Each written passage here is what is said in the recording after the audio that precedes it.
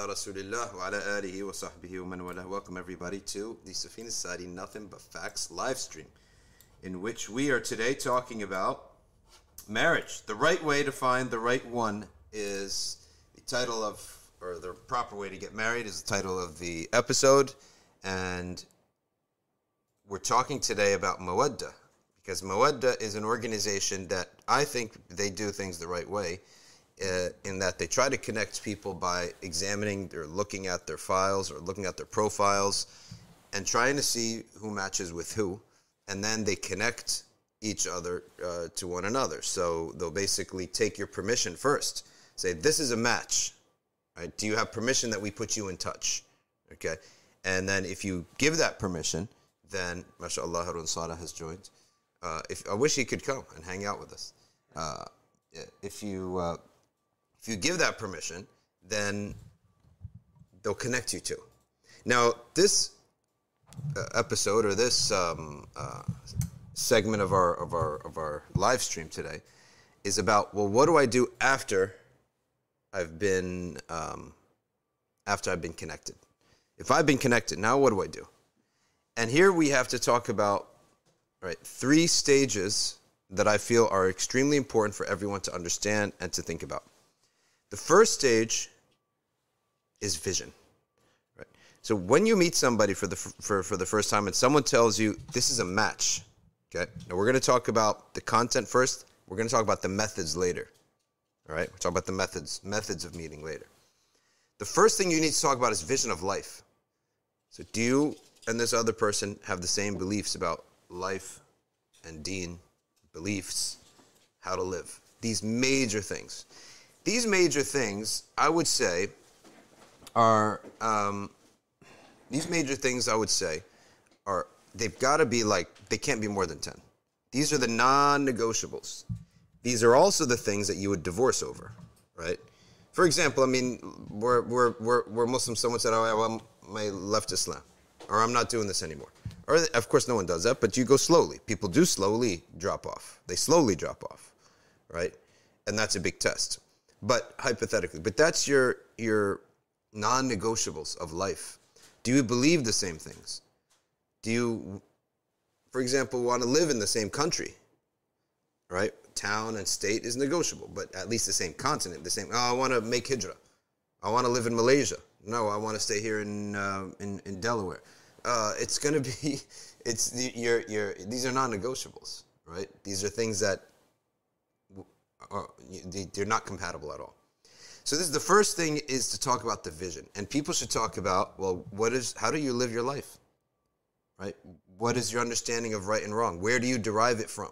What's your methodology of learning that something's right or something's wrong? Right? When we have kids, how are we going to raise them? On what are we going to raise them? What's going to be the source of our right and wrong? What do we believe about the purpose of life? So these are all the most important things, and you should not talk about anything else. That first initial meeting between people should not be about anything else. All right, just what I like to call vision of life and afterlife.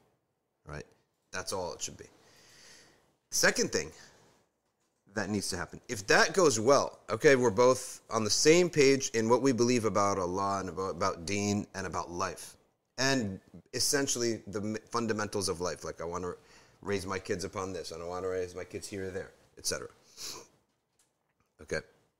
So the second thing is now the method or the mission. So when you look at an organization, there's a vision statement, is the long range, the beliefs of the organization, the purpose of the organization. Then the mission statement is like, all right, how are we going to get this done? So the mission statement may be, 4 years medical school first. That'd be like, that's how I'm going to execute my vision. My vision of life requires me to be a doctor. All right, 4 years medical school. Now we're talking, I might not want to be down with that. I might not wait around for that, right? Or it may be your mission statement. Your mission may be, we're going to, I'm going to study first. I'm going to take 2 years abroad of study. I'm going to live here. We agree with that. That's the vision, but I'm going to study 2 years abroad first. I'll tell you where things just get lost is when these things are all out of order. Okay? So when you're having that first initial meeting, there's no point to go any further than the vision. And once that's done, now how do we plan to execute this way of life? All right. And there you talk about, well, okay, how do we want to school the kids? We want to have kids. How do we want to school them? Like, we already know what we believe they should end up as, right? But now how do we get there? See, all this is where there has to be negotiation and there has to be flexibility in mission. Like, how are we planning to do this? There has to be flexibility with this, and there has to be an ability to negotiate. And you may not get every single thing that you want in the mission, okay, in this second phase of things, which is how do we execute this vision of life. And now, once you come to an agreement, let's say, okay, listen, I want to study 2 years before I start regular life. She says, I really wanted to start regular life now. All right, fine. How's this? We'll cut it down to 1 year, and then the next 2 summers will go. So you made a deal. You make deals. And the way to make a deal is never to argue over one thing. You got to put 5 things on the table, right? If you're arguing over why is that? If you're arguing over one thing, there has to be a loser, right? If it's like a tug of war. Are we going to do this? Yes or no? That means there has to be a loser in this. So you want to eliminate that. No one wants to feel like they've lost something. So what you do is you put, okay, well you also want 3 things. I want these 3 things. If I'm going to give up half of this, then maybe I wasn't really comfortable with a portion of that. So you end up with a package. Everyone ends up with a package that they're satisfied with. That's the right way to make a negotiation in anything. Now, you don't ever argue over one thing. So, for example, in business, they're arguing over the price. They have to bring in a second or third factor to bring it in so that even wherever we go on the price, someone's going to get something extra so that they don't feel like they've lost something. And that's how you negotiate that second phase of things, where it's how are we going to execute this? We believe in the same thing. We want to live essentially this type of life. How do we do it is all up for negotiation. I call this like the mission, all right, or the methods of execution of this vision statement. Now, the third thing, all right, the third thing that happens, now once you agree on these 2, you get engaged. That's it. What else do you need? Okay? And you start talking about the last phase is the details. Time, it's not time the knot. It's not marriage right away, but it's engagement. Now, I'll tell you why I believe that engagement is something important. Because when you talk about this last thing, is like now we're talking about the fine details. So when, right? When would this marriage actually take place? Okay, now we're talking about the immediate details. Well, I'm graduating. I got an internship, this, that, and the other, blah, blah, blah. You talk the details, and then you set a plan for when the marriage takes place. And the first thing is you said is an engagement. Now, is it engagement? Some people have this misnomer that it's not allowed in Islam. Well, that's not true. That's not the case, right? If it's not allowed in Islam, how does the Prophet ﷺ spoke about that you do not do khitbah upon the khitbah of akhik. La yakhtub ahadukum ala khitbati akhi. That means when 2 people are very close to marriage, to the point that they have agreed to marry, but they're not married yet. No one just says, okay, let's agree to marry and then marry right away. There has to be a lag time, right? Like, we agree to marry. Okay, when are we going to actually get married? That's engagement. So you've agreed to marry.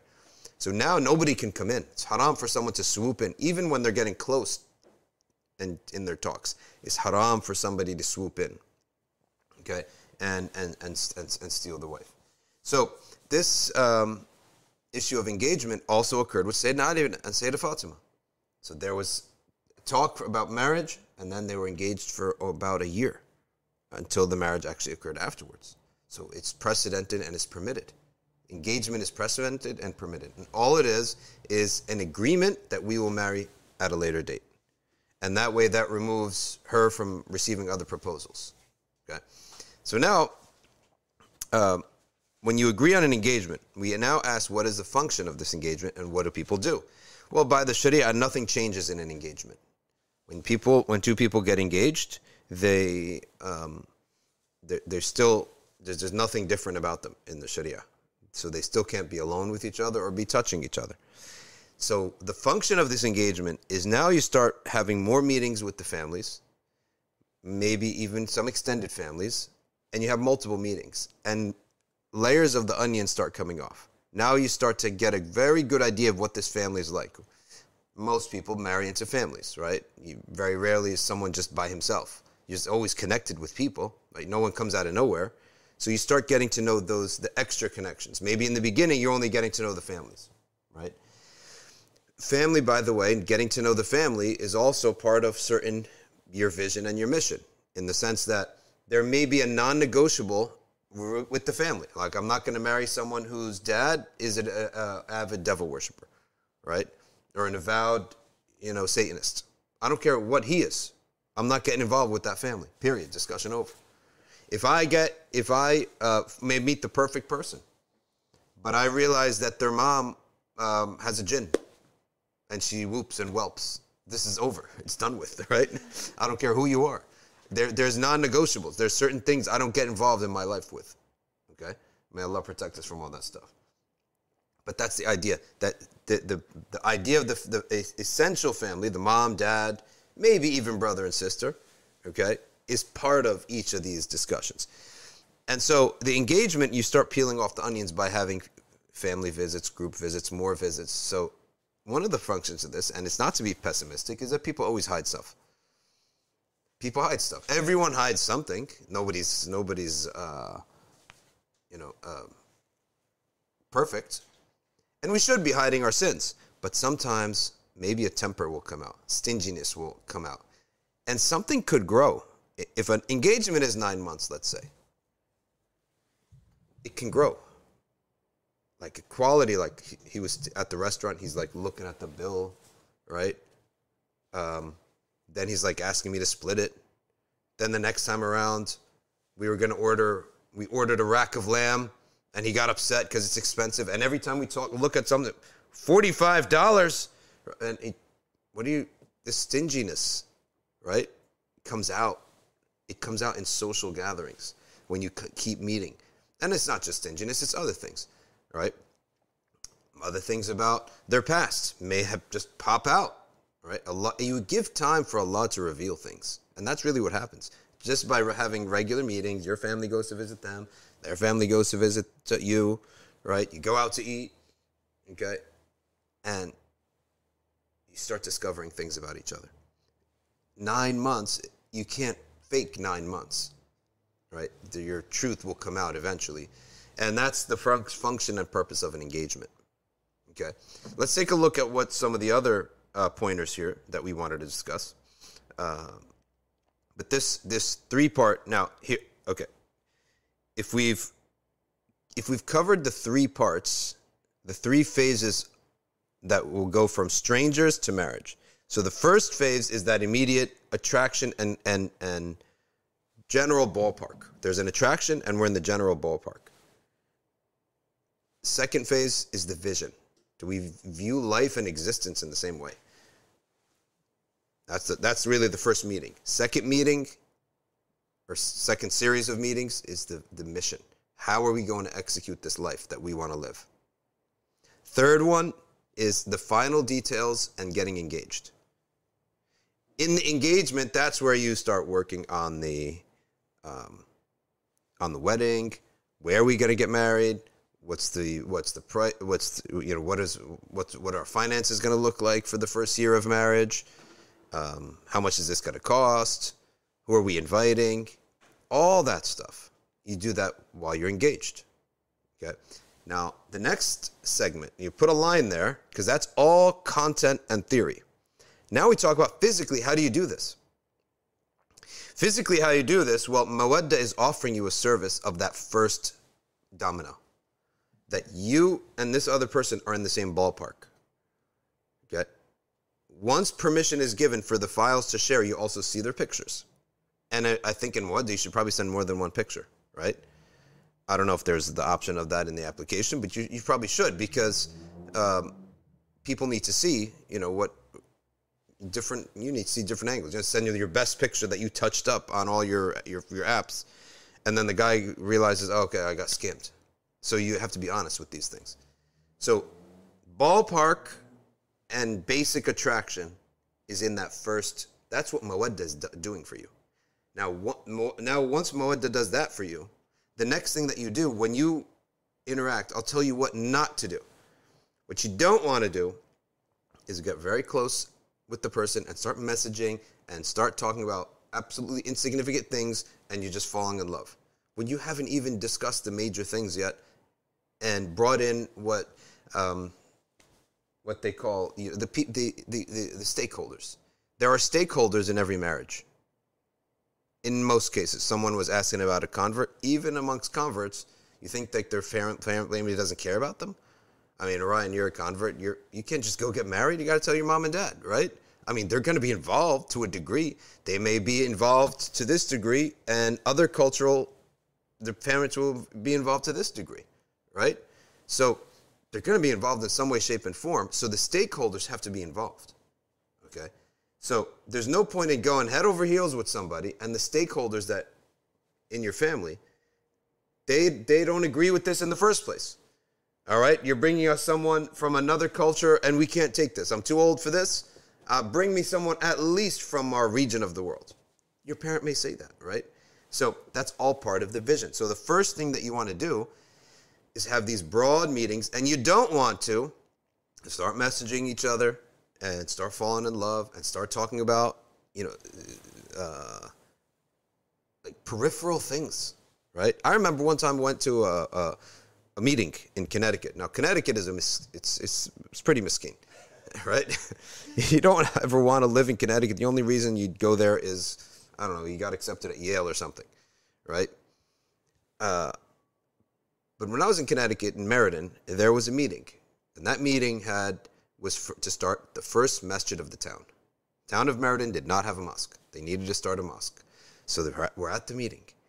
And I'm telling you, I'm not kidding. It's just regular people. About 7 people showed up. One guy was a CEO. Me and like 5 other guys. I'm telling you, by the end of the meeting, you know what we were discussing? We were discussing whether or not in the Islamic school that we have, we're going to be busing people, and which bus service will we use and how many routes. Like we don't even have the masjid yet, right? It's like, how did we go so far to some detail that's not even going to happen in any time soon, right? So nothing was discussed about, well, what is the purpose of this masjid? Is it going to have a set aqidah? Is it going to have a set message? What is the purpose of this thing? None of that was discussed. We went straight to, well, we have a masjid, then we're going to build an Islamic school. Are we going to bust the kids? And I'm not kidding you. A debate broke out whether we're going to bust the kids or parents have to bring their kids. We don't even have a masjid, let alone the school, right? So there was a CEO there. He was shaking his head. This is a joke, right? So I'll tell you what many people do. They start chit-chatting about the little peripheral cute things of life, and they fall in love with each other. You haven't even discussed the vision yet, right? You haven't discussed the vision. So do not go that route of just messaging, being cute with each other, and then either falling in love or being awkward. Because a lot of people, through text or email, things get awkward quick. I would say your first step is to get out of the digital and into the flesh. Meaning, you arrange a meeting. Like, if you're both compatible, you see that you both have an attraction and a ballpark compatibility, why not meet? Now, the meeting should be not alone, and it should involve some of the stakeholders. Like, for example, he comes with his mom and visits you and your mom, right?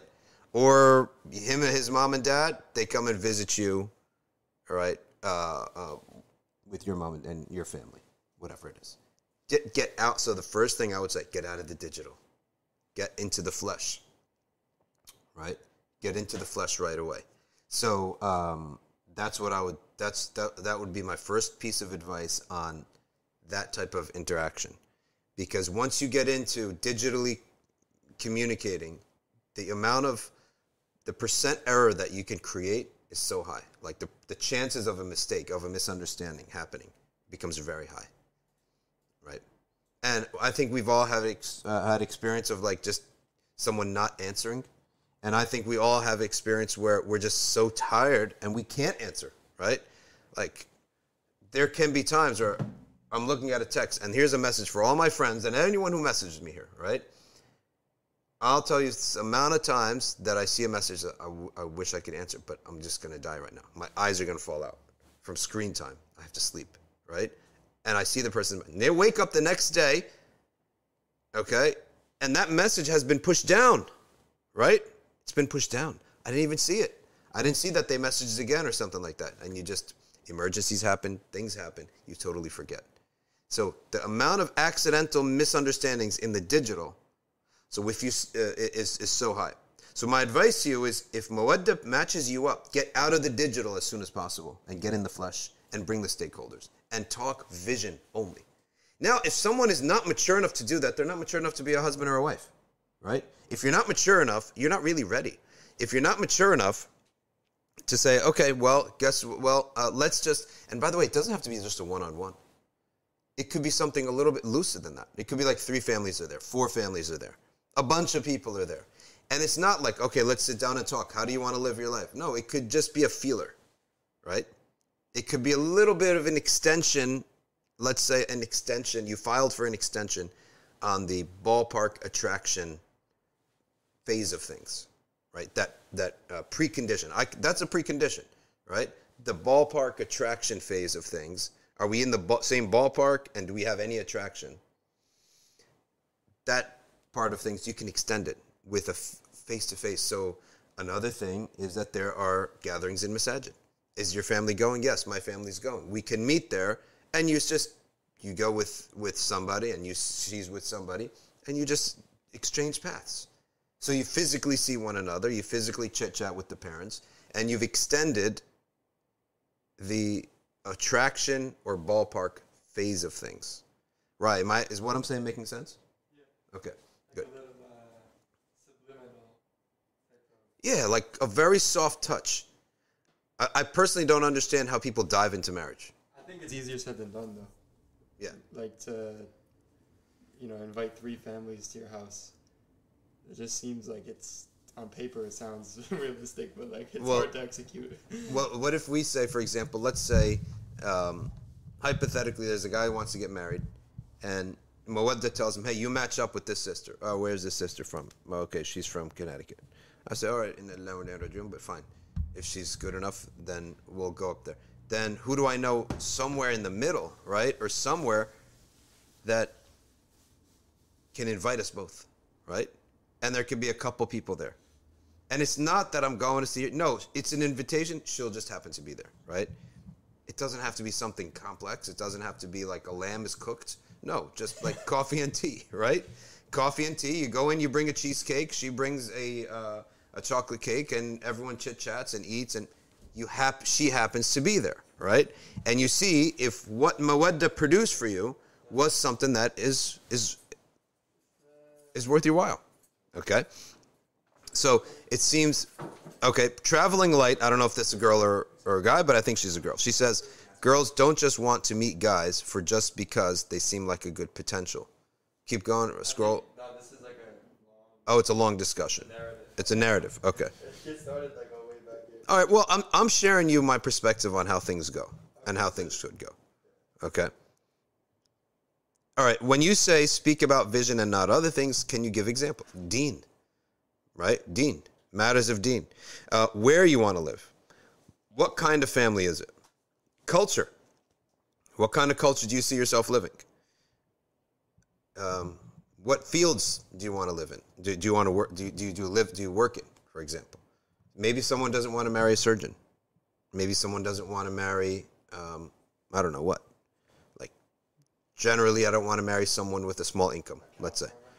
Yeah, like I was poor growing up. I don't want to marry someone who's a very moralistic 6th grade teacher, right? Because he's not going to make a lot of money. But he has morals. He's a great guy, but he wants to teach 6th grade. No. I was poor growing up, hypothetically, so I don't want to go there again. I don't want to go in the life of poverty.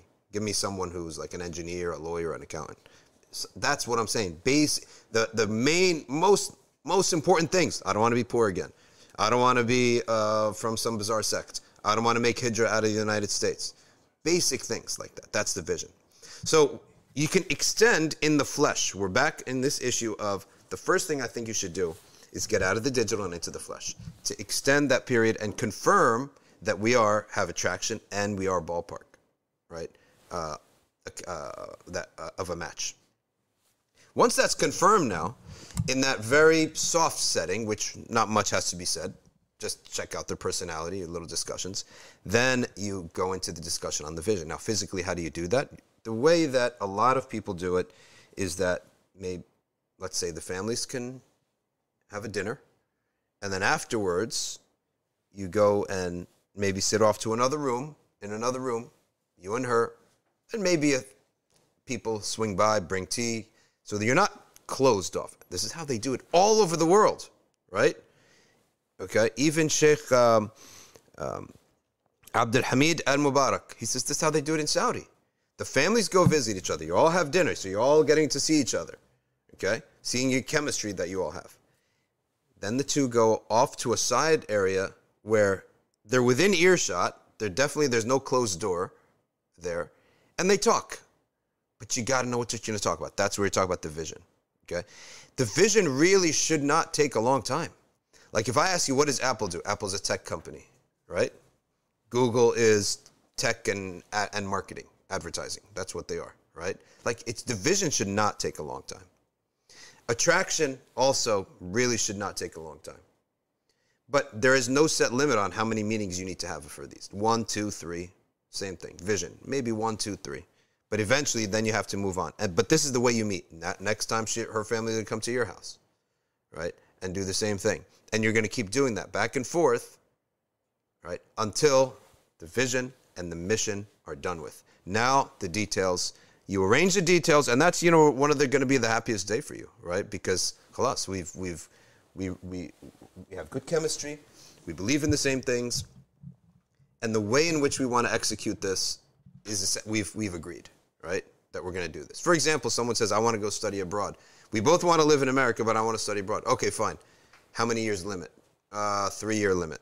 And then promise me we come back here. Khalas, we have a deal, right? There's a deal. So the middle one, that mission, it's all negotiations. Then finally, once you get engaged, remember the engagement doesn't change anything. But now you're planning the actual details, all right, of how the marriage is going to go. All right, let's open up this form here. There's a form. Maybe people want to put in their questions privately. All right, read it off to me, please. All right. If someone doesn't want to meet, sometimes they can see from the conversation online that this person isn't serious yet. Maybe they're trying to figure them out until they meet. Girls don't just want to meet guys just because they seem like a good potential. How many people are you going to meet? There are a lot of comments and questions in that. So that's why I say getting out of the digital, that's the first question if this person's serious, right? Because if this person put a picture of them that was not authentic, like their absolute best picture where you look like someone totally different, right? He's not going to want to meet in person. I'm telling you, the moment you take it out of the digital and into the flesh, you eliminate all that silliness and all those people who are frauds and fakes. They're not going to want to do that. They're not going to want to go there. Okay? And also, I think it was within this message, maybe they're trying to figure them out until they meet. But like we were just talking before the stream, like trying to read someone through a text is like, no, don't go there. Bomb. It's a disaster. It's a total disaster. And I'll tell you what else is that extension. That the extension of are they in the ballpark and of attractiveness and compatibility. Just showing up in the same building, being in the same building, crossing paths, exchanging 2-3 words, right?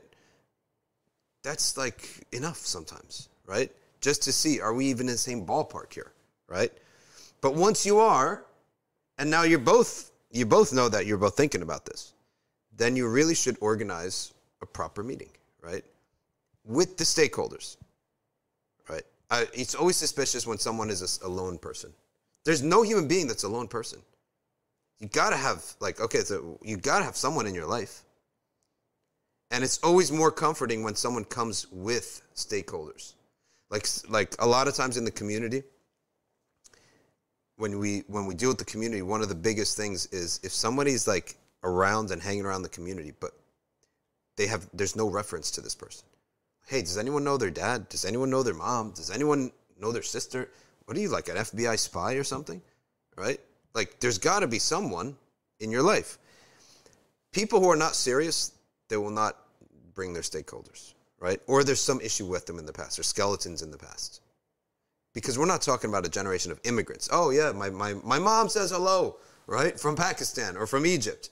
No, that's, we don't have that anymore. Like, we have that, of course. But what we're talking about here is mostly second-generation Muslims whose parents live here. So if that person's serious, he's going to show you about his life, tell you about his life, show you his family. So I think that it's so important that that aspect of the family or the stakeholders or the friends, even guys who truly don't have anybody, they bring their imam, they bring their friend, they bring an older mentor type of person or just a friend, right? And then they'll always have an explanation. You didn't sprout from a tree, right? You got to have some roots somewhere. And I'm telling you, I wouldn't really trust somebody with no roots. I'm not even saying what kind of roots. Like, no roots. How do you not have roots? Like, you got to have some. You're shed. You're just a narration that came out of nowhere, right? And we can't trust you because if things go bad, where do we go? Where does a poor girl go if things go bad? It could be opposite too, right? All right, what else we got? How do you handle a difficult child who is selfish and verbally abusive to the point where the parent wants to disown the child who is 18 years old? It's kind of irrelevant. But it's not relevant, but 18 years old, if it's a boy, send him out to work and live on his own. Getting families to be open enough to meet. That's why I said that's part of the vision, right? Now, you can have a traditional Egyptian family. They'll maybe accept some other Arab culture, right? Don't go bring them someone so far away. You should know what are the non-negotiables. And someone who then comes and tells you, hey, listen, I really like to get along, but my parents just, they've always told me, don't bring anyone but a Palestinian in the house. Then why are you stringing her along, right? You strung her along, and that's why the order of this thing has to be done logically. You keep stringing these people along and then telling them something you knew all along that this is not possible, right? So that's where your mawadda application has to be really honest. It has to be really honest and very, very specific. Very specific and very honest. Otherwise, you string people along, and then people get scarred, and they feel like all these guys are a waste of time, right? Because as soon as this thing gets serious, he's got some excuse, right? So you don't want to go that route. Ibrahim is looking for you to tell him how to know he's attracted to somebody. How do I know if I'm attracted to somebody? How do you know that food tastes good? How do you know that a shirt looks nice? How do you know that a house is the one that you want? A car is the one that you want? That's the physical attraction. The other attraction is going to be by meeting, personality. And that's why these meetings are important. It's not the old days where people almost are like, maybe they didn't care about these things. I don't know, maybe they did. Who knows? But you should have multiple meetings to see what kind of person this is. And that's why I'm saying, when you bring someone in, that you bring somebody into the picture that is in a social setting, that extension of the ballpark and attraction phase, right? And you see them in the social setting, you hear what they're talking about, you hear the conversation, it gives you an idea of whether or not this person's personality is even something I'd even be interested. Today's questions are all about marriage, and there's a Google form. Okay, let me get access to this Google form, and let me get into the Google form because there are some private questions. So here we go. Let's open up the Google form, and these are all mawadda questions.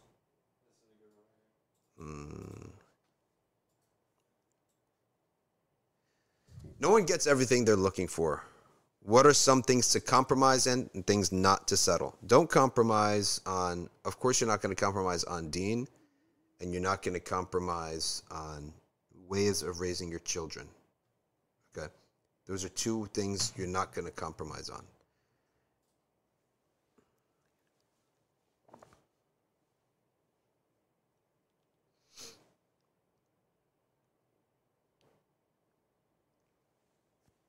Okay. Keep going. Okay. So somebody's interested in a practicing physician, but they have an issue with her touching male patients. Is this allowed? Well, firstly, it's not a non-negotiable. That's not a non-negotiable. These things are always changing. People are wearing gloves. People change jobs. People, I mean, I don't think that is a discussion. That's for sure, right? There's no doubt that it's a discussion, but it's not a non-negotiable. Trust me. Like, that's not the first thing that you're going to bring up. See, you need to be told by experience what is a negotiable, what's non-negotiable, right? She's not going to work touching patients all day. But you think these patients are good-looking people. This is not the ER over here, right? This is not ER, right? Where, I don't know what the ER is from my day. Hospital filled with models, right? Okay.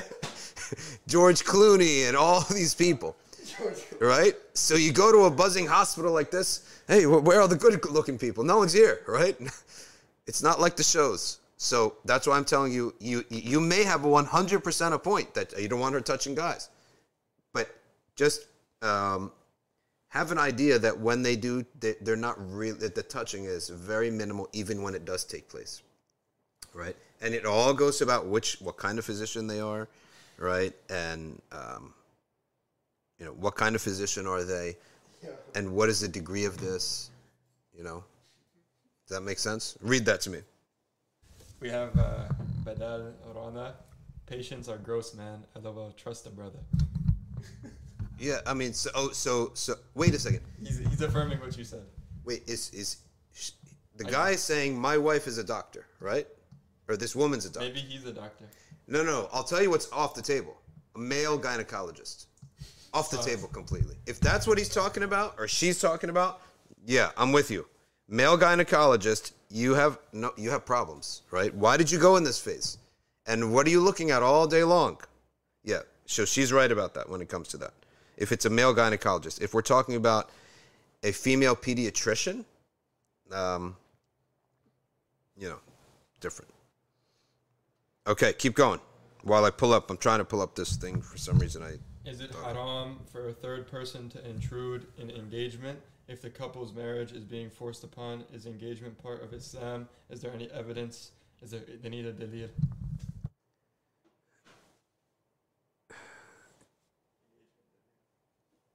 What the Prophet ﷺ said, if two people are close in a business deal, in a marriage, in any negotiation, the third person may not come in. If they're close. Close, who determines close now, right? It's something that you know it when you see it type of thing, where you know it when you see it, that these people they keep talking. We all know they're talking. Everyone knows they're talking. Now, are you telling me that she ran to you and said, no, I'm being forced into this marriage, right? That's something far off, I think, in my Allahu A'lam, but that's a special case. I might be thinking about the wrong thing, but on Sunday at MCGP, didn't Sheikh Yasser Fahmy begin his talk by saying, who here knows how many times the Prophet ﷺ was engaged? Is that what he said? He did. And he said 30 times. 30 times. Yeah. SubhanAllah. 30 times. Yeah. Oh, they're asking for the dalil of getting engaged? Oh, that. Okay. I thought the dalil that you can't... Well, the Prophet himself says, لا يخطب أحدكم على خطبة أخيه. You don't try to get engaged on an engagement that he's already in, right? So that there wouldn't be such a hadith if that wasn't the case. Next question while I pull this up.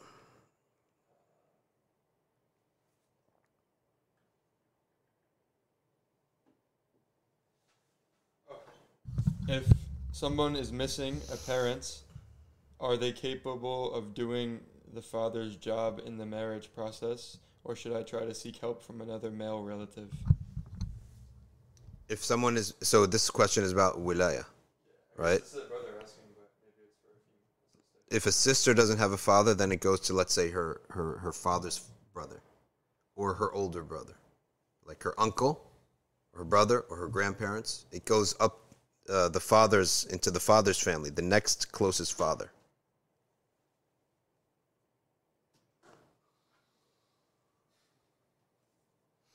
Next question. Is a guy's height something to compromise on or not? It feels shallow, but It's not shallow at all. yeah. No. That is something that it's totally, one of those things it could be a non-negotiable. It's not shallow at all. I'm still trying to pull up this thing. Jeep. Okay. What Yes. if someone's trying to get to know a convert? Can you give some advice on how you would ask about her if no one knows her? Shudud. Nobody knows her.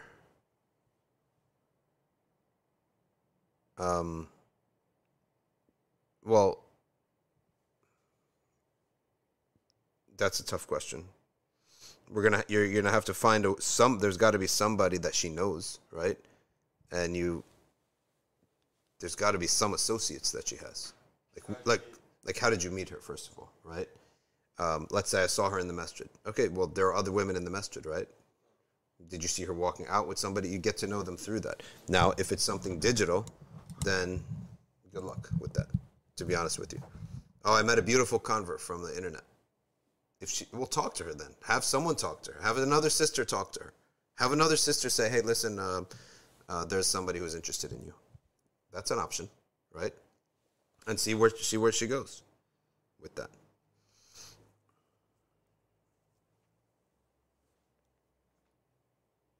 Okay. SubhanAllah. Pretty personal question. Go. Exposing body or disclosing body insecurities to someone that you're trying to get to know for marriage, out of fear that like after marriage happens that it will be displeasing. Not yet, though. That you do that maybe in the middle of the discussions. You don't do that right away.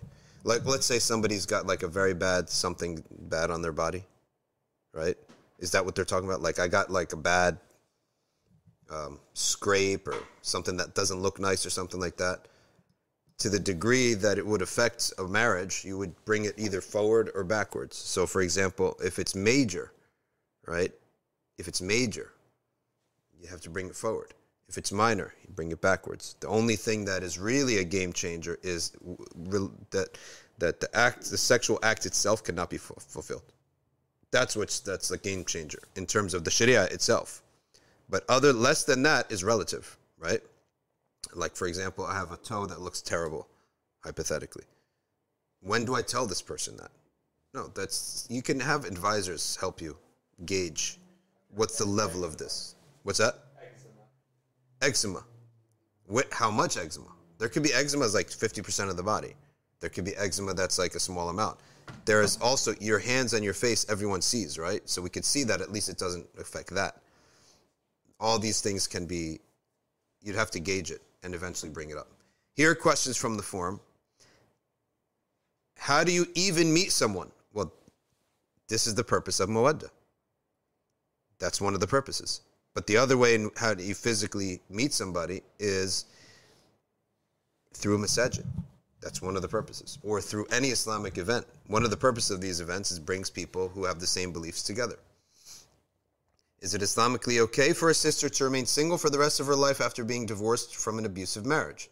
It is permissible so long as she understands that that's just her choice, personal choice, rather than a religious belief. That it's better religiously, that this is a superior path, spiritual path. That belief is a bid'ah, But otherwise, it's fine. You don't. No one's. Marriage is not an obligation upon you. Belief that it's better than being single, in general, is an obligation because that's the way of the Prophet, peace be upon him. What are some permissible ways to court in today's age? Okay, good question. So that's what I'm saying. That I think we mentioned that in terms of the courtship element is the visits back and forth. But these visits back and forth, remember the phases of things. The first phase is, are we even ballpark and have any attraction? The second is discussion of the vision. The third is discussion of the mission, which is how do we plan to execute. So I would say after we see that ballpark attractiveness compatibility is there has to be an explicit statement somewhere that I would like to, maybe we can get to meet to see if there's any potential for marriage here. Like that's got to come out eventually. And then you just have visits back and forth. No one's committed. That's not a proposal. That's not a proposal. The proposal only comes after vision and details and the mission have been discussed. Then when the guy is like, yeah, pretty much we got all these things lined up. Now here's another thing, we never talked about this. The guy has to be the go-getter. Now, yes, it is possible in the Sharia that the woman proposes to the man. There's totally nothing wrong with that, right? But he's got to be the go-getter. He has to propose now. He has to have confidence. This is going to work. He can't be shaky. A lot of guys are shaky. Let me tell you something. You sort of like just kicked an ant. You just kicked, I don't know what the expression is, right? You just poked a bear because you just reminded me right now. This question just reminded me. Okay? There's a lot of guys who are shaky. They lack confidence. And they're taking the girl along, right? And they're having discussions, and then they're talking about cute little videos, but there's never like a crisp, are we talking about marriage? All right, what are we going to discuss? What needs to be done? And once the guy feels confident, now he's got to go for it, okay? And if she's not confident, he's got to make her confident, right? Give her confidence. Well, what are you worried about? I'll fix it. We'll make a deal. When you have one person who's going, it's much easier for the other person to feel that confidence and work. But when the guys are shaky, I'm telling you, brothers, if you're shaky, if you have confidence issues, the confidence issue can be resolved by following logic. Trust me. It can be resolved by following logic. Better club. What? Better club. Yeah, a better club. So follow logic in this and only ask one question at a time, and you go in a series of yes and no's. Okay? Is the person physically attracted? Are you physically attracted to this person? Yes or no? Meaning, would you turn away from them if you see their face? Oh, I can't even look at them. If the answer is no, then move on. Don't even bother. Don't even waste your time. If the answer is yes, then move on to the next question. Okay? Outline your non-negotiables. She outlines her non-negotiables. Vision. Is there anything that clashes? No. Move on to the next thing. So confidence is not something that you're just born with. No, confidence is something you can develop it by asking yourself, what am I doing here? One step at a time. Okay. Next question. What are the most important qualities to look for in a spouse? Deen and attractiveness. And character. That's what you're going to have. What are some key questions, subjects, people who are courting should work out before deciding to get married? So we covered most of these already.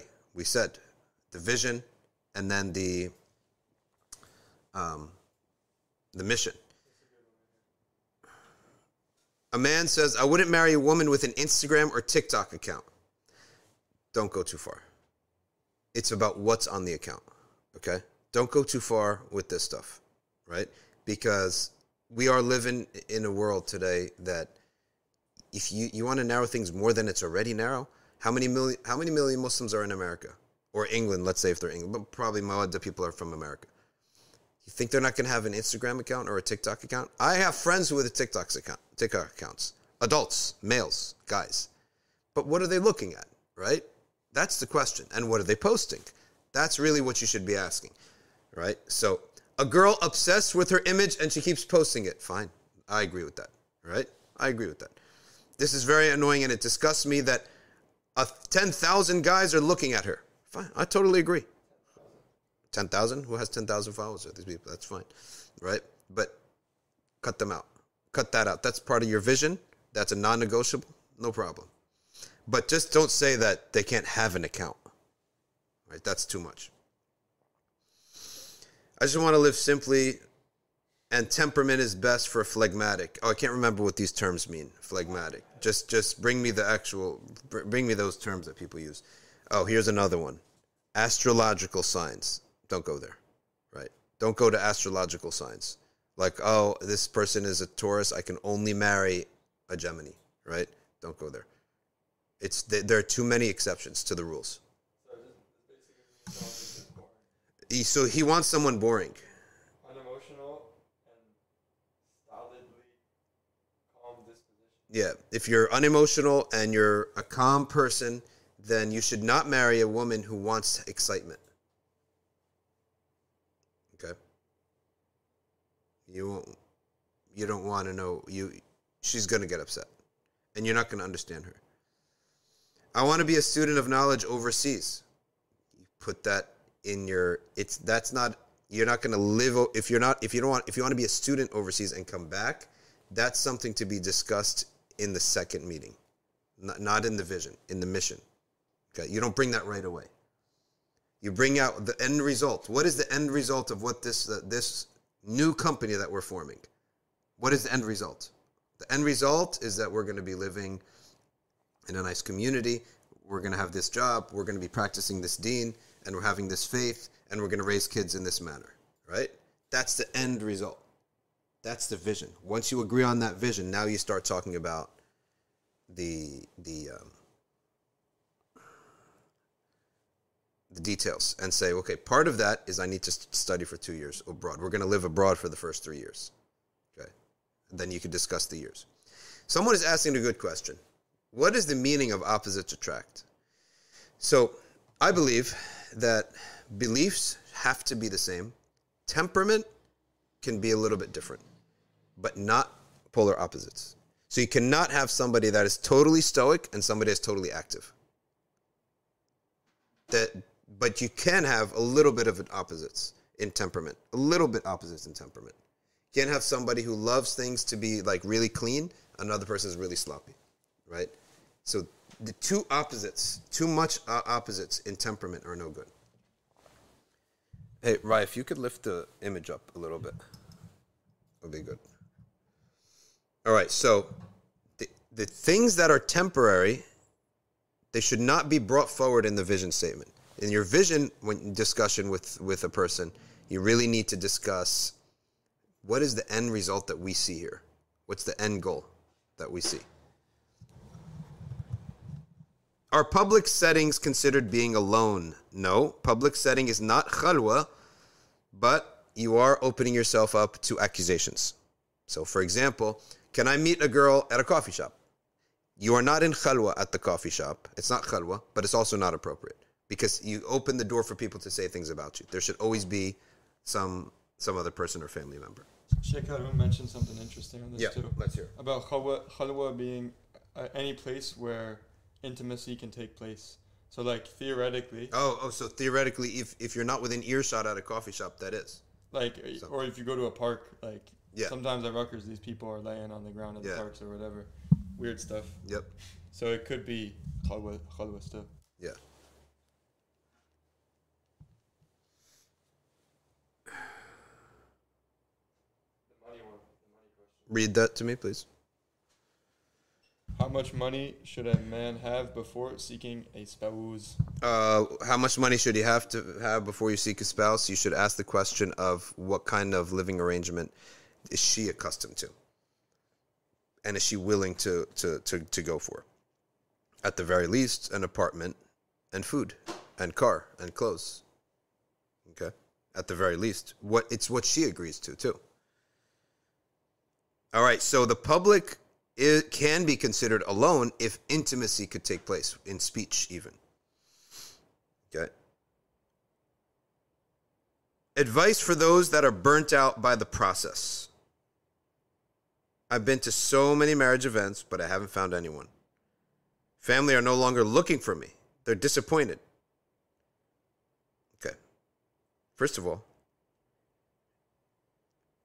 I'm going to bring it in two aspects. First of all, if we keep failing at something, maybe we're doing something wrong. So I hope that you're not doing the same, coming with the same attitude all the time. Because maybe you're bringing details and bringing them way above where things that you should be flexible about. That may be one of the things that you need, right? Because if you keep failing at something, maybe I need to change something if I keep failing at something, right?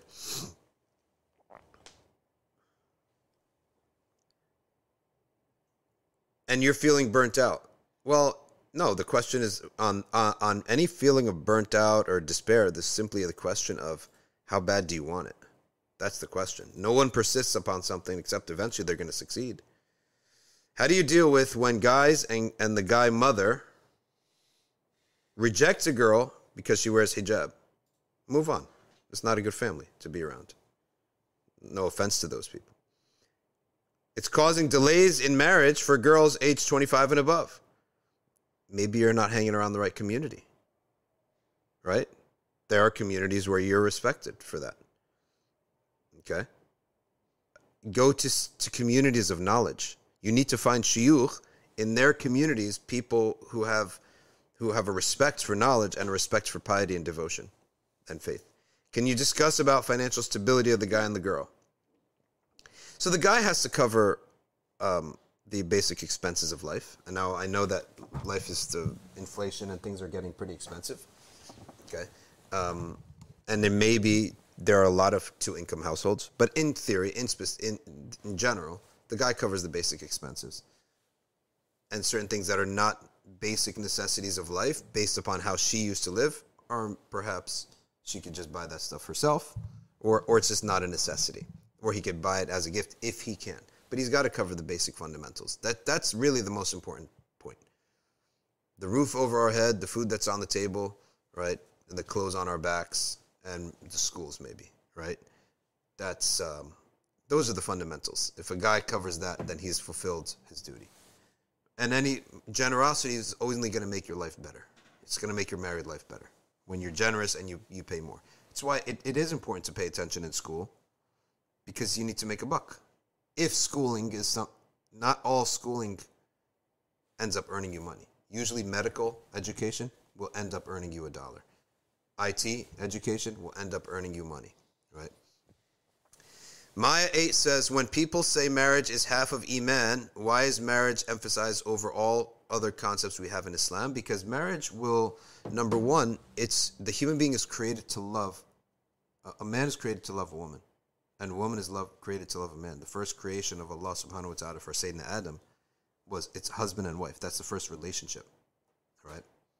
That's the first relationship. Humans love it. Human beings love it. I'm worried about the next generation. Right? They seem like they don't get this concept. That man loves woman. Woman loves man. Right? But that is like the fitrah for the last since the time of man. We wouldn't be here if that wasn't the case, right? We would have been extinct. And it's not just physically loves them, loves their company, loves everything about them. Okay? But, so, I mean, that's the, what was the question again? Yeah, so now it's half of Iman from the aspect of becoming thankful, having gratitude, seeing that Allah Ta'ala brought you this great good. Because from this marriage will come so much rizq, which includes wealth, which includes children, which includes the removal of sadnesses happens by having a big family, right? Even if you're sad about something, if you have a big family, like you're going to be too busy to really dwell on it. The water's always moving when you have a big family. Secondly, the opposite, you're going to be tested. Having a woman, having a man, having children is a test for you. Right? And your character is going to be tested in your marriage. When your character is tested, you come out with better qualities. Right? When you have these better qualities, then that's where it's half your iman. Now, for the first time, teaching a new kid how to pray. Right? That couldn't happen without marriage. having sabr with my husband, having sabr with wife, etc., etc. You would not have to have sabr if you go home and the whole house is yours, right? You don't have to have sabr. You don't have to have patience. You don't have to share. You don't have to help somebody, etc., right? So, what are the apps, websites for people with our background? Practicing Muslim Tasawwuf, mawadda.org. That's what we're promoting here because I like the fact that they, it's not like a shop, a web surfing type of thing where you're just looking at pictures all the time. So Fatima, I'll just put that in there for you. nbic.org/mawadda. Akil, I see you've joined. Fill out the form. I'm going to fill that one out for you, Akil. Okay. Not sure if this was asked earlier as I joined late, but what is your opinion on a decent, reasonable mahar to ask in today's time? It's between 5 and 25, depending on the wealth of the families. It could be 5 up to 25. And if you're millionaires, it could be a 50K, right? If millionaires are marrying millionaires, a 50K is not even a lot of money, right? But 5K, for example, 7 to 10, all of up to 15, up to 25 is all within what I would consider middle class, from lower middle class to upper middle class, right? And then those who have more money than that, then you're going to go up to 50K, right? I have a question on this. Yeah. What if somebody wants to? So is it fair to base the mahar off of salary then? Is this fair? It's fair. It's fair. You and also, like, what is the background of the kid too? If a boy comes and he's coming from a modest family, and the girl's dad owns 5 restaurants and 10 gas stations, so he earns about 100K a month of after all expenses. So for 100K a month, $50,000 mahar, he doesn't even know what's the big deal, right? But for a guy whose his dad annually earned 100K annually, asking 12K is 15K is a lot, right? So it depends on the salary, the background of the boy's side. So is there like a percentage guideline then? No, it's like it would be a percentage type of thing. Yeah, it's like a percentage, but it's also like we ask around and you just hear, oh, so and so's mahar with 5K, 10K, 15K, and a mahar can be paid over time. So it could be 5K now, and then 1K paid, for 3 years. That's 8K. That's a decent mahar, right? For a regular, like a good job, that's a decent mahar. I don't believe personally in the mu'akhar. Mu'akhar is the delayed mahar. So this is the mahar, 5K now, and if you divorce, 20K. That's not good. It's a bid'ah in the Maliki school, right? Living with in-laws. Me personally, that would be a bit risky because it's not, unless you've lived with it before. So here's the rule of thumb. You don't want to do something in marriage that you've never done before, right? Because you have no reference point on how to do it. So in marriage, let's say your daughter, has she lived with an extended family in the house? If she has, and she's seen her brother's family live downstairs, her brother and sister-in-law live downstairs, the grandma lives upstairs, then the idea for her to live in the in-laws may not be a foreign idea. You see how it's all relative? So relative to your background. So if a girl grew up with that, she grew up with living with this. This is the same question, and this does not have to do with mawadda because they're not in this line of business, but in polygamy, in multiple marriages, when people ask, what is the ruling? And they want to corner you. They say, the ruling is permissibility. Would you let your daughter do it? No, because I have no reference point for her, right? There's no reference point for her, like she's going to go become a second wife, right? Or she's the first and the guy takes us another wife. What reference point does she have to come to ask for advice? So I'm not going to experiment with my own daughter, right? That's the idea. So the religious ruling is one thing. The practical applicability is a whole nother thing. And the practical applicability is something that you need to have some kind of a basis. So if a girl grows up and she's her grandma's upstairs, her other grandpa's downstairs, and her brothers and his wife are downstairs in the basement, right? And there's people coming into the house all the time, then it might not be a deal breaker. But if you have another type of family where nobody comes in and lives, with the family, and it's just the nuclear family, and that's it, they barely have guests, that's going to be too much for her to go live now with an in-law. And it's not going to be the healthy way to go about things, because you have now the husband life is new, and now the in-law life, that's a whole nother thing. So you're bringing too much on the table at one time. So that's my answer to that, is that it's really an issue of what people are used to. How long should the courting process be? I don't see that it's more than 5, 6, 7 meetings as needed. We're not like non-believers that have to know absolutely everything, and they even sleep with each other before even knowing marriage. Like, I ask myself, like, what's the point of getting married then, right? We're not like that you have to know every in and out. You need to know these fundamentals. But why? Because we believe Allah's going to help us after that. In marriage, وَجَعَلَ بَيْنَكُمْ مَوَدَّةً وَرَحْمَةً. Allah placed it there. Why? You did things right. I don't see 4, 5, 6 meetings, 7 meetings. You're going to know if I want to get engaged with this person or not, right? Certain things you will never know. You're never going to know what he looks like without a shirt on, and you will never know what she looks like without her hijab. You just have to, that's just a fact of life in the way that we live. Okay? You're never going to know what it's going to be like to spend all night with them, like hanging out. It's not something it's part of the way we live. So, but the engagement period can be 3 months to a year even. It should not be more than a year, I don't think. And it's pointless to be less than a month or 2, right? So let's say 2, 3 months, up to 9, 10, 12 months. That's where, as we said earlier, the onion peel of personalities start coming out. And you may find rot, in which case you return it to the store, right?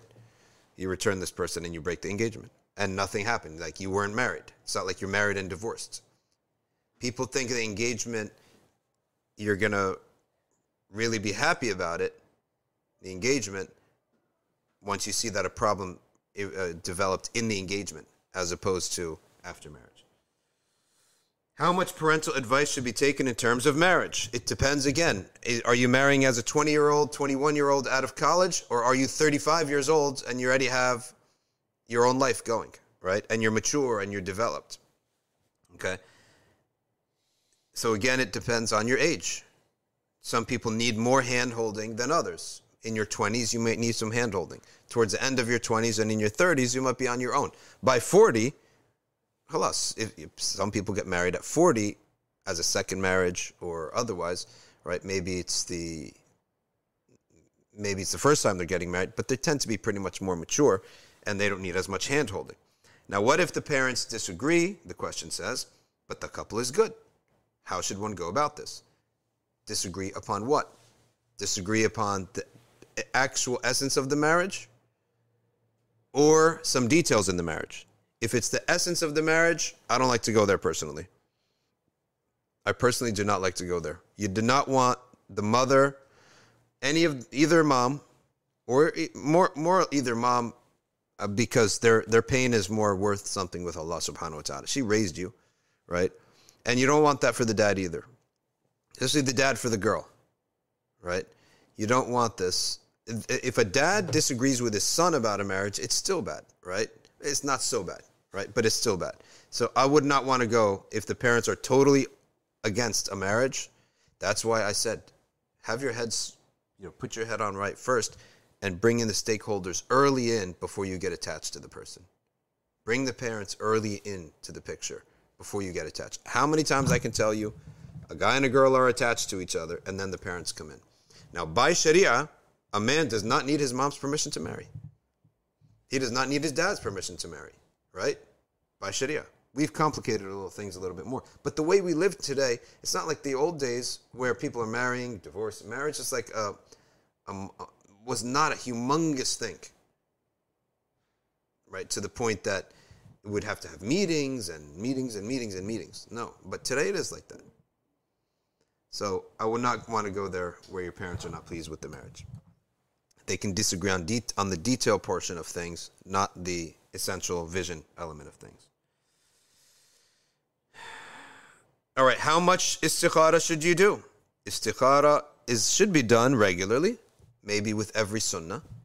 You make the double intention. My sunnah of Maghrib is istikhara. My sunnah of Fajr is istikhara. My sunnah of that is istikhara. However, you also have action. You have action, right? If the door of action is open, that is Allah's answer. The door of action. I want to marry someone, I keep praying and praying and praying. You think that the door of action is open. Go talk to them.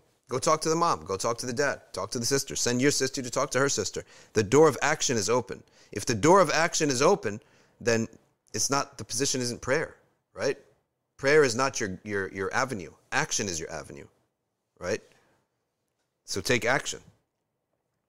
All right, how do you ask forgiveness from the other person for mistakes you made during the marriage process that led to ending the marriage discussion?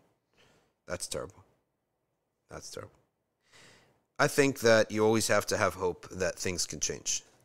As bleak as things may be, a failed marriage attempt at one point, but if it's really still in your heart, then you keep going for it. If it's in your heart, it's there for a reason. And if it's halal and it's fine, keep going for it.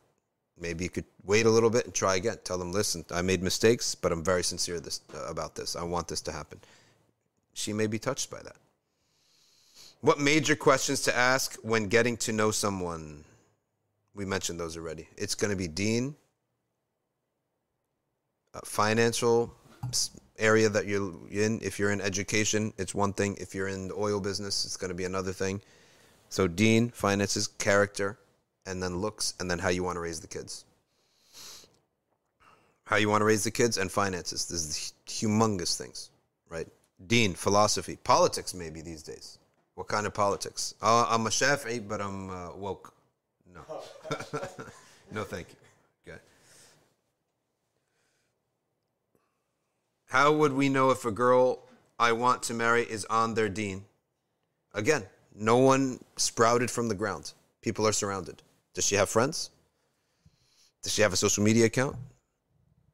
People reflect their likes and dislikes on those accounts. Their beliefs, they reflect them on those accounts. She's got to have friends. She have a family, right? You ask around. References, like a job. What did Dino say here? No, I don't even know if you should. Dino? He's Maliki, but he got fatwa from Abu Layth. Kafir on the spot. Marriage, beheading. All right, just kidding there. What are non-negotiables besides deen? Financial way of living can be a non-negotiable, depending on your background. It's always easy to go up, but it's not easy to go down. Okay, so that may be. Culture may be, like an immigrant, for example, that may be off, like the cultures won't match. Looks, height and weight, these can be non-negotiables. There's nothing wrong about these being non-negotiables. Okay. How do we raise the kids? I want to put my kids in a certain type of school. You know, there's a school out there that believes in fairies. They teach about it. It's very, like, all the Hollywood guys are in this. They have one here. Have you ever heard? You've never heard of this? Alhamdulillah. Alhamdulillah, you haven't heard it. There is a school. I can't remember what they call this type of school, but they actually believe in fairies, right? And like Will Smith sends his kids there, and they're now spreading. I think they have one here in New Jersey now too, right? Mintasawwuri, yeah, right? So, what do they mean by fairies? Yeah, what do they mean? Are they trying to say angels? But anyway, like, how do you want to raise your kids? Where do you want to send them to school? So these are all parts of the non-negotiables, in my opinion, because you don't want to go. Those fights are terrible. How do we assess and judge character, integrity, loyalty, and faith of a person? You do all that by asking around, but also the engagement period, right? The engagement period is really important because you get to peel, right, parts of the onion off. What if your family doesn't chaperone during the courtship process? They would be in the know that I am seeing someone, but they only want me to bring him when he is ready to propose. You can get somebody else. For example, maybe one of your friends has a brother, so that's two people there, right? Or maybe an elder, maybe an older sister and her husband can be involved in the picture, right? So you start now reaching to the next layer, to the community. How do you have a conversation about sexual expectations during the courtship process without crossing the line? Well, the Sharia, the imams can do that for you, okay? And educating the community that sexual expectation is a very important part of marriage. There's no such thing as a marriage where you go in with the intent not to have any sexual relations. That would be absurd and ridiculous. There has to be a sexual component as part of marriage. Okay, what are the expectations? After the fact that the bare bone basics that sexual intercourse is part of life and it should be done regularly and no one should be closing the door. Now, if you have anything beyond that, that's not appropriate to talk about, right? Like, I want you to do this exactly or that exactly, that's not appropriate. And that's something that you may have to earn that in the marriage, right? If that's something that's on your mind and you want her to do something like that, you may have to earn that. But that's not something that you're going to have a discussion about. All right, I think we reached the end of the questions. This one, I think this one's good. Which one? Read that to me, please. Can you get a friend to be a chaperone? It depends. But if it's, for example, someone older and mature and respected, then yes. But if it's just another guy or just another girl, then no. Then it's like more of a hangout session, especially if the couples are young. If the couples are in their 40s, which could possibly happen, then maybe yes. You could say because they're a little bit more mature and there's some more maturity there, then yes, maybe. Can you ask about someone's past? You cannot ask about their past sins. You can't ask about anything that you can't ask about anything that would affect you. For example, do you have any STDs? Do you have any diseases? Or is your credit score? Your wali should ask that. The wali of a girl should ask these questions. Your credit rating, your health report. We can't marry my daughter to you, then I realize afterwards you come and tell me your back is so bad you can never work, right? I should have known that in the beginning because your maintenance is part of the deal here, right? You're working as part of the deal.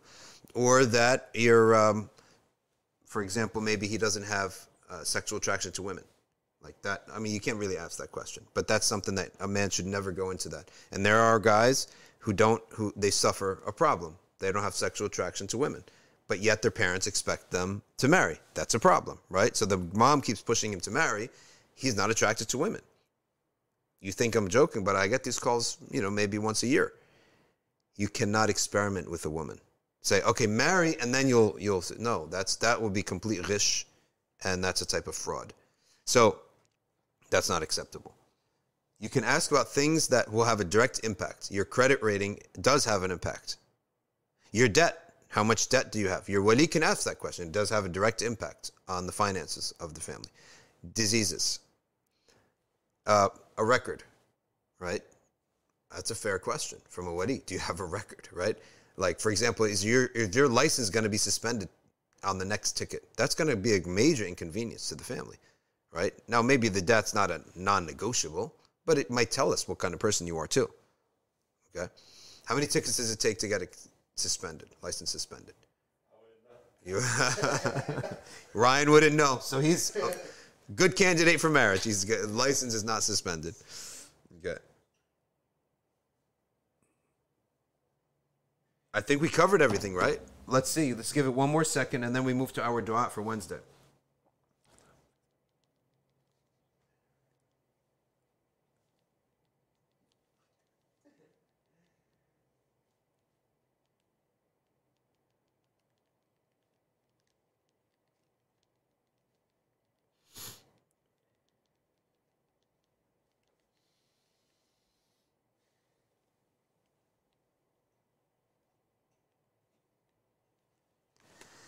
What are crucial questions to ask a man while vetting for marriage? His friends.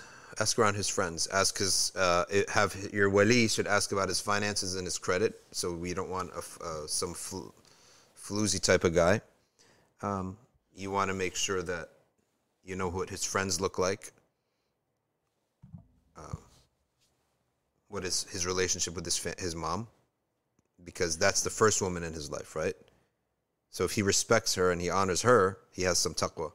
He'll do the same thing with you. He should, at least. And sometimes the mothers are smothering for the boys. This is a big problem. The moms smother the boys. And they get too involved. that kind of mother-in-law, you should ask around, right?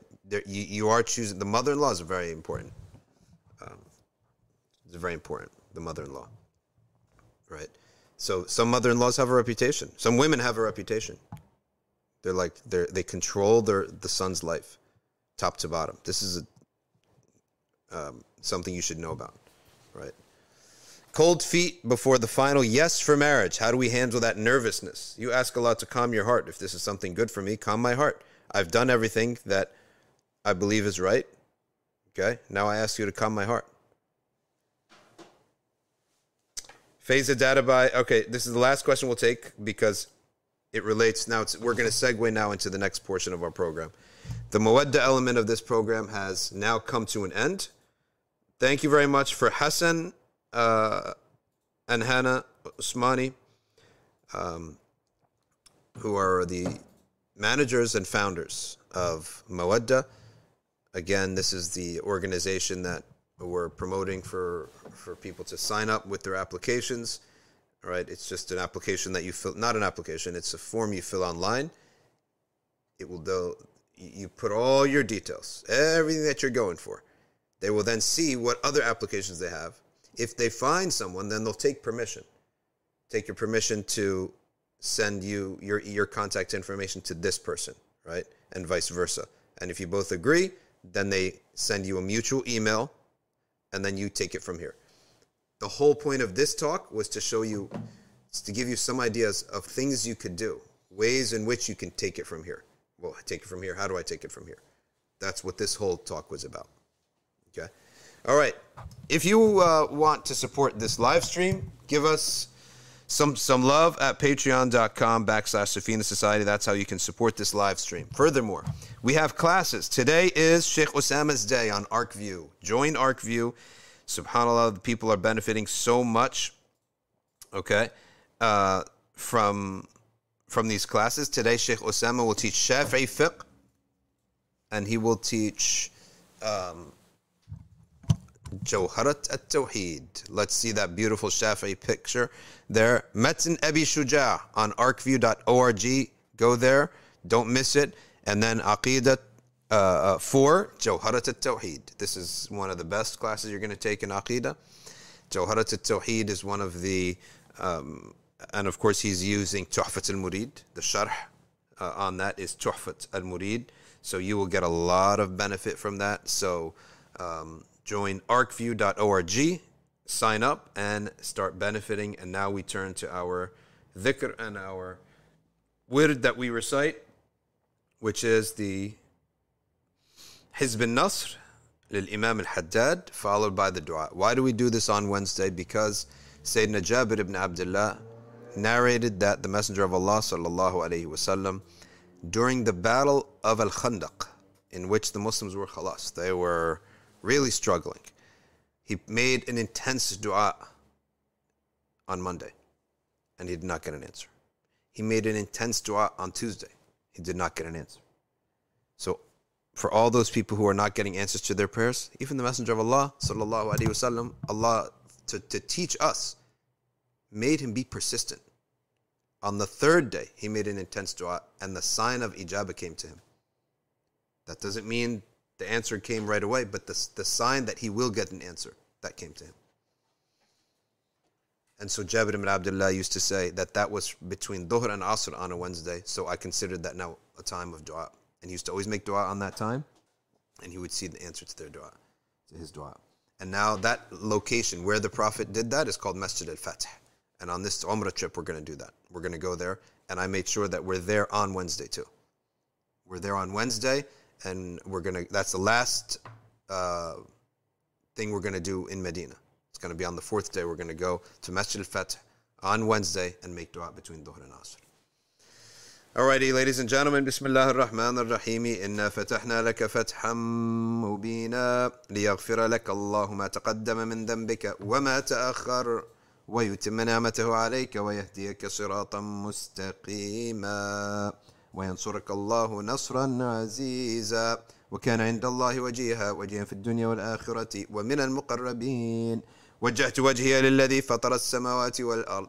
بسم الله الرحمن الرحيم. نصر من الله وفتح قريب وبشر المؤمنين. يا أيها الذين آمنوا كونوا أنصار الله كما قال عيسى بن مريم للحواريين من أنصاري إلى الله؟ قال الحواريون نحن أنصار الله. الله لا إله إلا هو الحي القيوم لا تأخذه سنة ولا نوم له ما في السماوات وما في الأرض. من ذا الذي يشفع عنده إلا بإذنه يعلم ما بين أيديهم وما خلفهم ولا يحيطون بشيء من علمه إلا بما شاء. وسع كرسيه السماوات والأرض ولا يؤوده حفظهما وهو العلي العظيم. بسم الله الرحمن الرحيم. لو أنزلنا هذا القرآن على جبل لرأيته خاشعا متصدعا من خشية الله. وتلك الأمثال نضربها للناس لعلهم يتفكرون. هو الله الذي لا إله إلا هو عالم الغيب والشهادة هو الرحمن الرحيم. هو الله الذي لا إله إلا هو الملك القدوس السلام المؤمن المهيمن العزيز الجبار المتكبر سبحان الله عما يشركون. هو الله الخالق البارئ المصور له الأسماء الحسنى يسبح له ما في السماوات والأرض وهو العزيز الحكيم. أعيذ نفسي بالله تعالى من كل ما يسمع بأذنين ويبصر بعينين ويمشي برجلين ويبطش بيدين ويتكلم بشفتين. حصنت نفسي بالله الخالق الأكبر من شر ما أخاف وأحذر من الجن والإنس وأن يحضرون. عز جاره وجل ثناؤه وتقدست أسماؤه ولا إله غيره. اللهم إني أجعلك في نحور أعدائي وأعوذ بك من شرورهم وتحيلهم ومكرهم ومكائدهم. أطفئ نار من أراد بي عداوة من الجن والإنس. يا حافظ يا حفيظ يا كافي يا محيط. سبحانك يا رب ما أعظم شأنك وأعز سلطانك. تحصنت بالله وبأسماء الله وبآيات الله وملائكة الله وأنبياء الله ورسل الله والصالحين من عباد الله.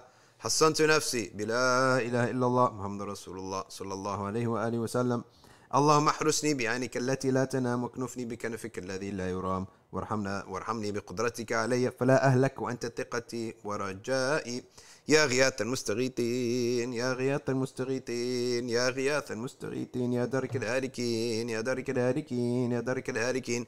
اكفني شر كل طارق يطرق بليل أو نهار إلا طارق يطرق بخير إنك على كل شيء قدير. بسم الله أرقي نفسي من كل ما يؤذي ومن كل حاسد. الله شفائي بسم الله رقيت. اللهم رب الناس أذهب الباس اشفي أنت الشافي وعافي أنت المعافي. لا شفاء إلا شفاءك شفاء لا يغادر سقما ولا ألما. يا كافي يا وافي يا حميد يا مجيد. ارفع عني كل تعب شديد واكفني من الحد والحديد والمرض الشديد والجيش العديد واجعل لي نور من نورك وعز من عزك ونصرا من نصرك وبهاء من بهائك وعطاء من عطائك وحراسة من حراستك وتأييدا من تأييدك. يا ذا الجلال والإكرام والمواهب العظام.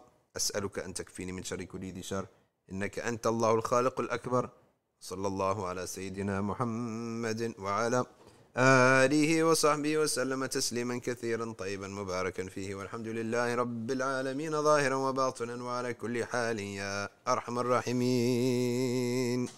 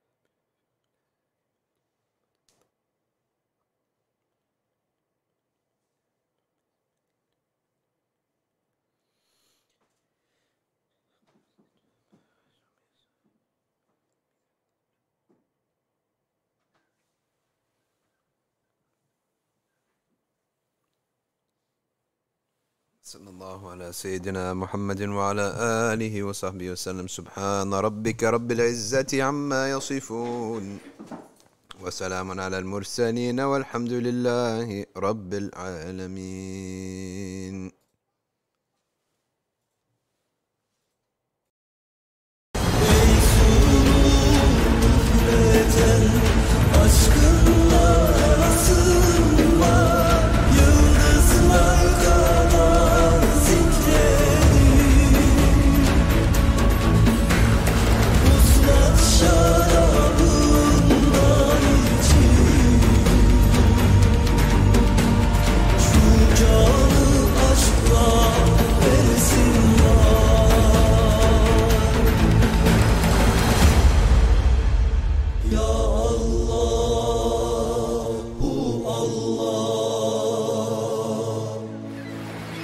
Kalbe şifa ver Allah.